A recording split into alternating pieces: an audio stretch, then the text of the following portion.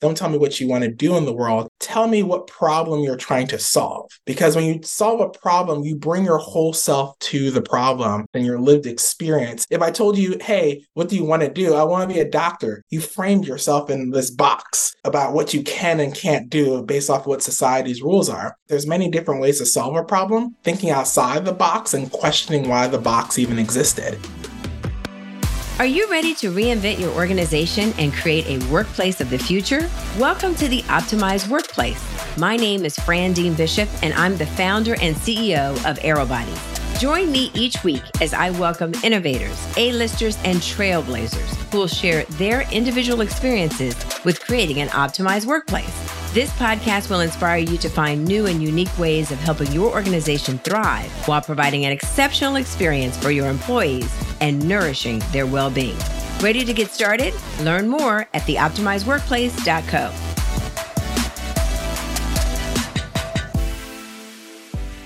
Welcome to the Optimized Workplace. I'm your host, Fran Dean Bishop, where our discussions with influencers, experts, and innovators are helping transform the well-being and sustainability of today's workplaces and spaces. Today, I had the pleasure of welcoming Dr. Bryan Buckley, a health equity-focused and systems-oriented leader in his role as Director of Health Equity Initiatives at the National Committee for Quality Assurance, NCQA, which we know them as.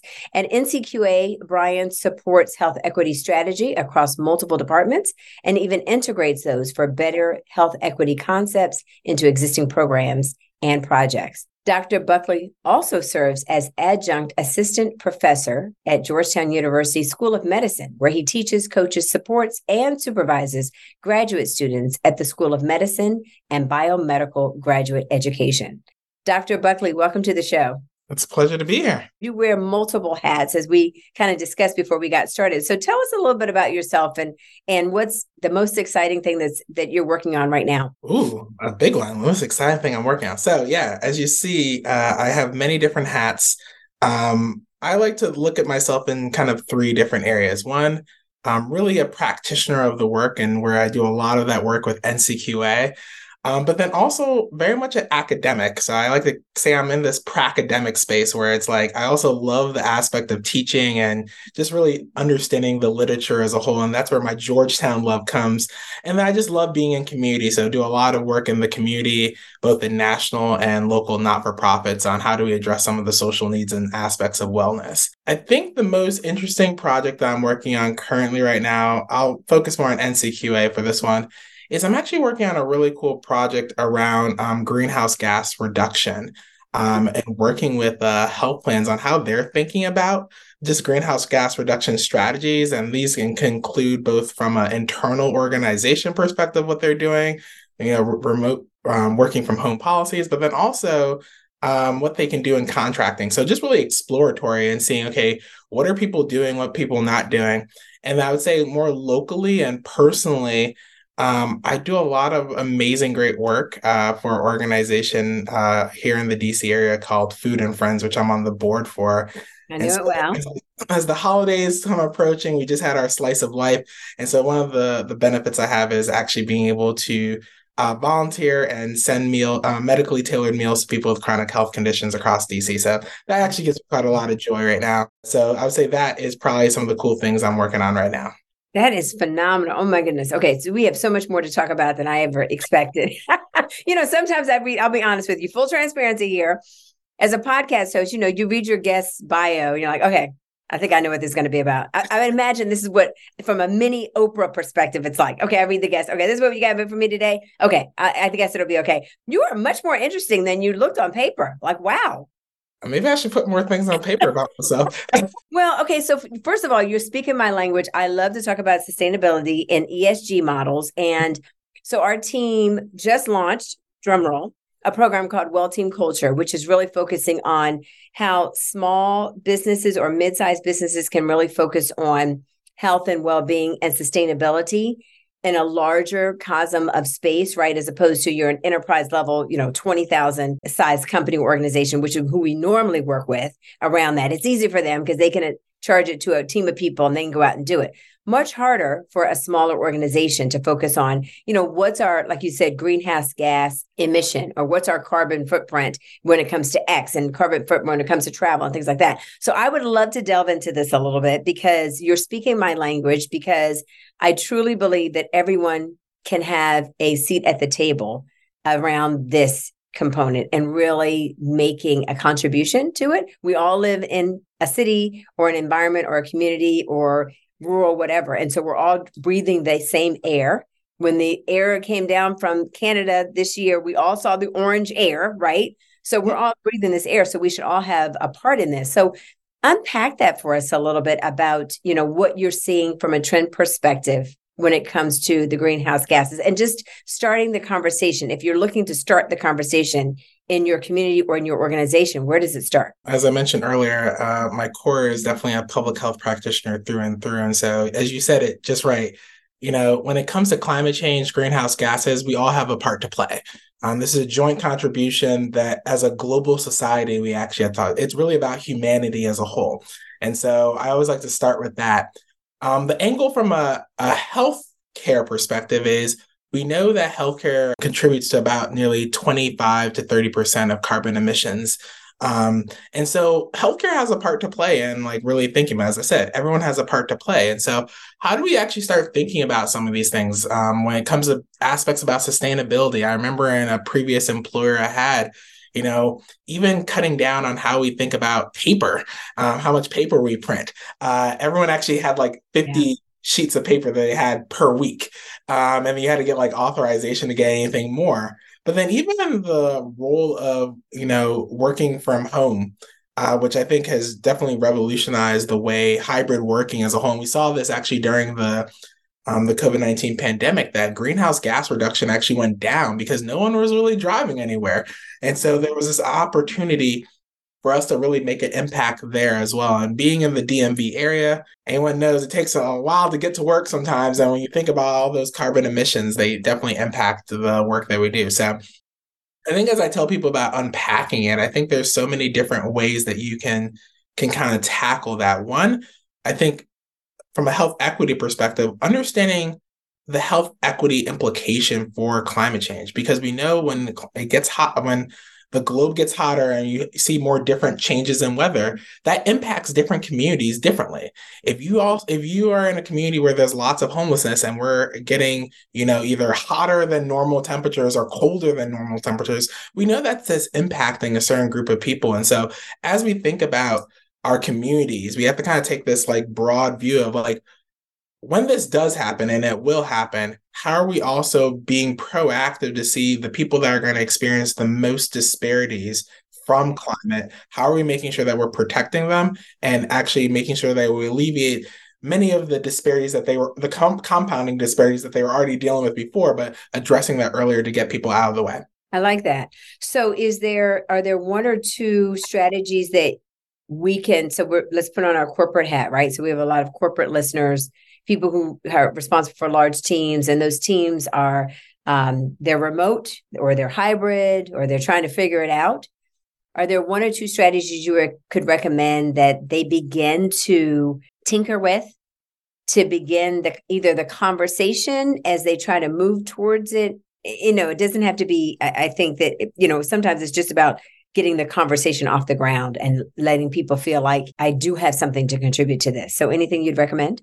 Yeah, well, the first one I would say is around awareness. Just become aware. Have a plan. Like, I'm very hesitant on specific things to do, like tactic wise, because it really depends on the organization. What type of global footprint do you have? Are you across many different cities? Do you work in a big office building? Are you a small business owner? What is your contribution to it?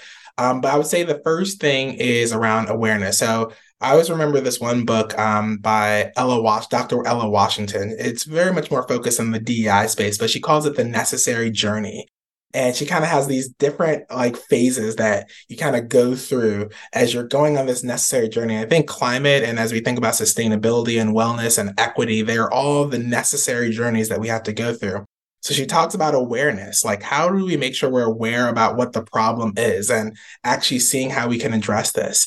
How do we actually think about the assurance or accreditation or whatever you might have you to say, okay, what do I need to see about what I need to be doing? So that adherence is what she's really focusing on. Okay, how can I make sure I adhere to whatever standards are out there for my company size? And that's why I said it depends on who you are and what ability you have to make a difference there. But then it gets into the aspect of how do we start thinking about the tactics? Yeah. What are the tactics that I need to do and move this forward? And as I said, that will differ from every single person.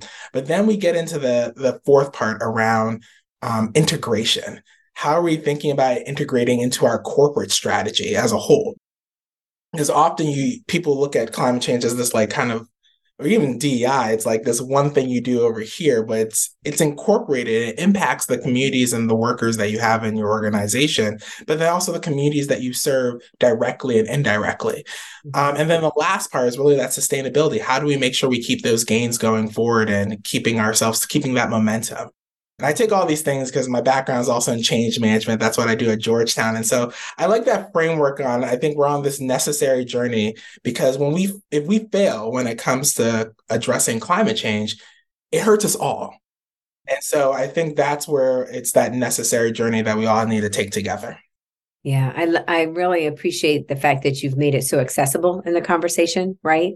And that you really do have to start with, like you said, something very simple like awareness of, what is just going on for you. And I think we did a lot better job of that during the pandemic, where people were hyper aware of their well-being, their environment, what they were doing to contribute to a problem versus not contribute to it, because we were hyper aware of the importance of health and what it meant to be healthy and what it meant to be able to sustain life. And it's interesting in just such a short period of time, what's it been, 2 years post pandemic, that we're starting to lose some of that very essence that I thought became so real to people during the pandemic. So I love that fact that you make it accessible, that you talk about awareness, and then you move towards, okay, if we start with just awareness, how are we going to keep this ball in motion? So I have even another way of thinking about it too. I'm going to throw you with frameworks. So I told you I'm in that academic phase, so I have to be that person. Great, give it to me. Give it to me. I'm going to keep you going here. One of the also I think because as I say, climate and the aspects of equity are so interlinked with each other. Robert Livingston, he was one of my professors at Harvard Kennedy School. He talks about this press model.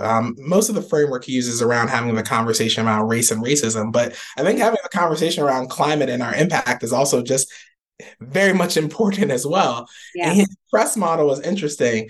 It was standing for P was about the problem. What is the problem? Say we know what the impact that climate change will have on our communities, on our organizations, so forth. The R is like, how do we think about the root causes? So this kind of like breaking down that awareness piece that I mentioned in the necessary journey. What is the root cause of why we're actually here? And what are things that I can do to actually, address them? But then you get into the E, the empathy. Do I care enough? And I think we need to really build that sense of urgency of why people should care and framing it to them into the language that they need to hear, whether it's around business metrics as well, around revenue, if it's around the ethics of it, whatever you might have. Everyone hears things differently. Then that's when that care, we get into the actual strategies. And I think that's where you go down that necessary journey. But then we're going to get to a point where that S is going to be for that sacrifice. How do we sacrifice the old ways of doing things? And when you think about the use of coal and the fact that many of us are still driving cars like the way, like with diesel and gasoline cars. Not me. I'm an EV. I'm an EV. Okay, EV. But we have to sacrifice the old way of how we used to think about it. Most definitely. I remember growing up as a kid and having my stick shift car. Like, there's no real stick shift car to like an electric car. And so I had to sacrifice, like, it was a good memory. Yeah. And it will be there in the past, but like, I can't move forward in that future. So it's that internal change that we need to do with each other, but then I'm broadcasting that within our business practices. Yeah, I think what resonates with me from what you said is that it's really about having a human-centric practice of business. And that's at Aerobites, that's something we embrace. So empathy is one of our core values, along with integrity and honesty. But I think that in order to be empathetic, you have to care about someone besides yourself. Yeah. And sadly, we don't necessarily live in a world or in a place where that's a norm, or it's sometimes a nice to have, unfortunately. And so how we begin that conversation is even better. But I think that's a great place to start, where you just have a conversation around that. And again, during the pandemic, that's all we did. It was a lot of conversations. People were very willing to be empathetic because it was life or death. We're starting to move away from that. So finding a way to shift that conversation back, I think, will be highly valuable and important. So I want to shift gears a little bit, because you mentioned that you wear lots and lots and lots of hats. Right. So you're on the accreditation side with NCQA, which is amazing, but you're also an educator when it comes to the work that you do around change management, like you said, at Georgetown. You do quite a bit and you mentioned just a little bit on the DEI space. I'm so curious, how do you, as a leader, wear all these multiple hats, but still get back to what's most important? Because I think that's an issue that comes up with a lot of leaders, right? You're wearing lots of different hats. The more I did a talk yesterday for a group, and one of the things I focused on was resiliency. So often, as you move through life, your career changes, your business changes, your organization changes, the opportunities get bigger, but so do the hurdles. So you're carrying frameworks, which are pretty heavy frameworks. Some people have one. You have, I think you mentioned like 4 or 5, right? So my goodness, Doc, how in the world are you, as a business leader, but also, community leader, from what the work you're doing with the medical meals, which is, I think, amazing. That's a whole nother conversation. We have to have you back for that. But how do you find ways for yourself to ensure that you're not taking yourself in so many different directions that you forget the basics of what's most important? How do you do that? And then how does that bleed out into your work? It depends on how you think about the work and your own contribution and your own leadership style. And so I think if you take the 90s version of leadership, we think very much about the vertical leader, like this person is the subject matter expert in this. Mm-hmm. And I think that's important. You need people that are hyper focused on figuring out that one thing. A lot of the ways that I kind of go with my leadership style is that I think we need a lot more horizontal leaders in the world as well. People that can see that bigger picture and can be the ones, they're not necessarily doing all of the work, but they are really creating the connective tissue between many different people that are focused on the same thing and building awareness with each other. At NCQA, and I've talked about this often with our health equity work, I use this analogy. I talk about the Justice League, and I'm like, okay, there's superheroes all across, the US here. And someone asked me, they were like, well, which superhero do you see yourself as? And I was like, well, actually, I don't see myself as the superhero. I see myself as the watchtower. I'm the area that people come together, commune, and really share best practices, share those lessons learned, and then go out and do more good work. And so I look at myself more as a catalyst than necessarily, leading the charge per se. Yeah. And I think that's okay. Like, you need all these different cast of characters to make change happen within society and within organizations. And so I think I usually have you're going to laugh about this, another way, but it's my mantra I say for myself. Be hungry, be curious, and be humble. There's a whole idea of being hungry for what are the problems that we have to solve. Like I always tell my students, don't tell me what you want to do in the world. Tell me what problem you're trying to solve. Because when you solve a problem, you bring your whole self to the problem and your uniqueness and your lived experience. If I told you, hey, what do you want to do? I want to be a doctor. You framed yourself in this box about what you can and can't do based off what society's rules are. But then the aspect of being curious, there's many different ways to solve a problem. And it takes us kind of thinking outside the box and questioning why the box even existed. And I think a lot of people don't do that. And so I think we need some of those innovative ideas, because that's how change happens. And then be humble. You have to do this with partnerships. You have to lead. And leadership involves bringing other people along on that vision with you. Yeah. And being able to talk different language. If you're only talking to your own kind of people, think of it like social media. If you're only friends with these group of people and you're constantly talking to them and showing pictures, of course everyone's going to like it because they're all talking amongst the same ecosystem. It takes a harder thing to go in different spaces and say the same messages and build those bridges. And so I think we need more bridges. And I think that's how I keep myself stable. I don't look at myself to solve everyone's problems. I look at my really my superpower really being the connector. How do we connect to groups and organizations to listen, reflect, and frame with an eye towards action? Oh, I love that. That was fantastic. I hope you guys were taking notes. That was great, Doc.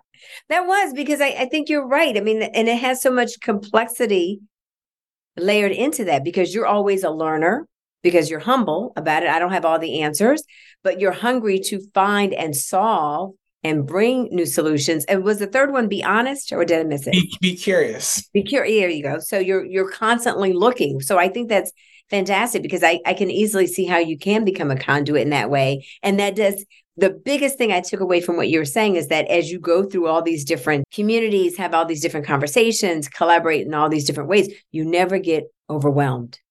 You're never over anxious about it, because I don't have to be, like I always say, people, when I do a lot of speaking, I would say, I'm not the only brilliant person in the room. There's brilliance in the collective. So Let me stop talking, you start talking, let us start sharing, and then see what bubbles up from there. So I think we all know that collective action and collective intelligence, which is really the study of it, is so much better than any one person's idea. So I always like to, not everybody knows that. I'm like, just as you said, I don't always say I know the answer, but I know I have a large network of people that have pieces of the answer.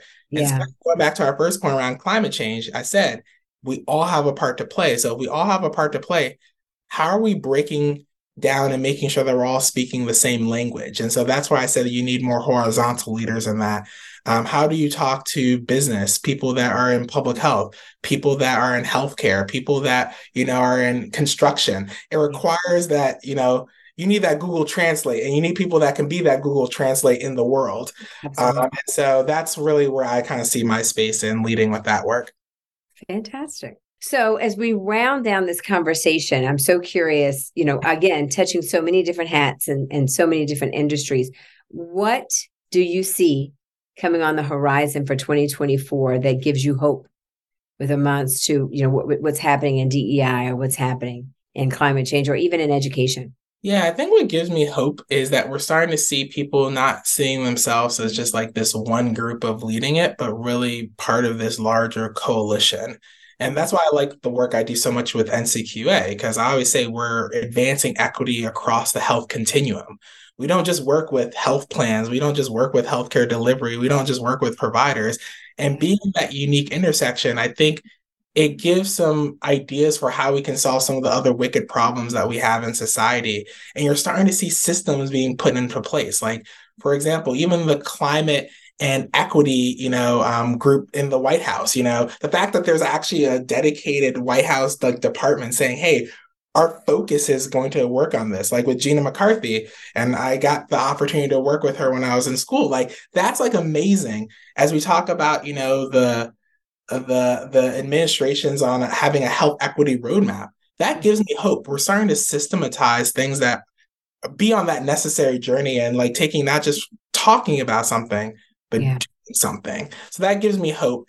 And I think in my tenure so far with NCQA, I've just been humbled to see the amazing passion from so many people across all the spaces I work in that are all trying to make the world a better place. So that gives me hope a lot. Well, it has been fascinating to talk to you and just hearing to scratch the surface. I know you didn't share anywhere near the enormity of the work that you're doing, Dr. Buckley. You're very humble, but it's been really amazing and fascinating to hear some of the work that you have done and where your work is taking you. So continued success to you. For sure. Thank you so much for inviting me. Excellent. And thank you all for joining us today for the Optimized Workplace. Remember, I'm your host, Frandine Bishop, and it's that's small, monumental moments that make the biggest difference in your life. Have a great day, everyone. Thanks for tuning in to this week's episode of The Optimized Workplace. For more insights and resources, visit theoptimizedworkplace.co. If you enjoyed this episode, please help spread the word and share with those who will enjoy it as well. See you soon.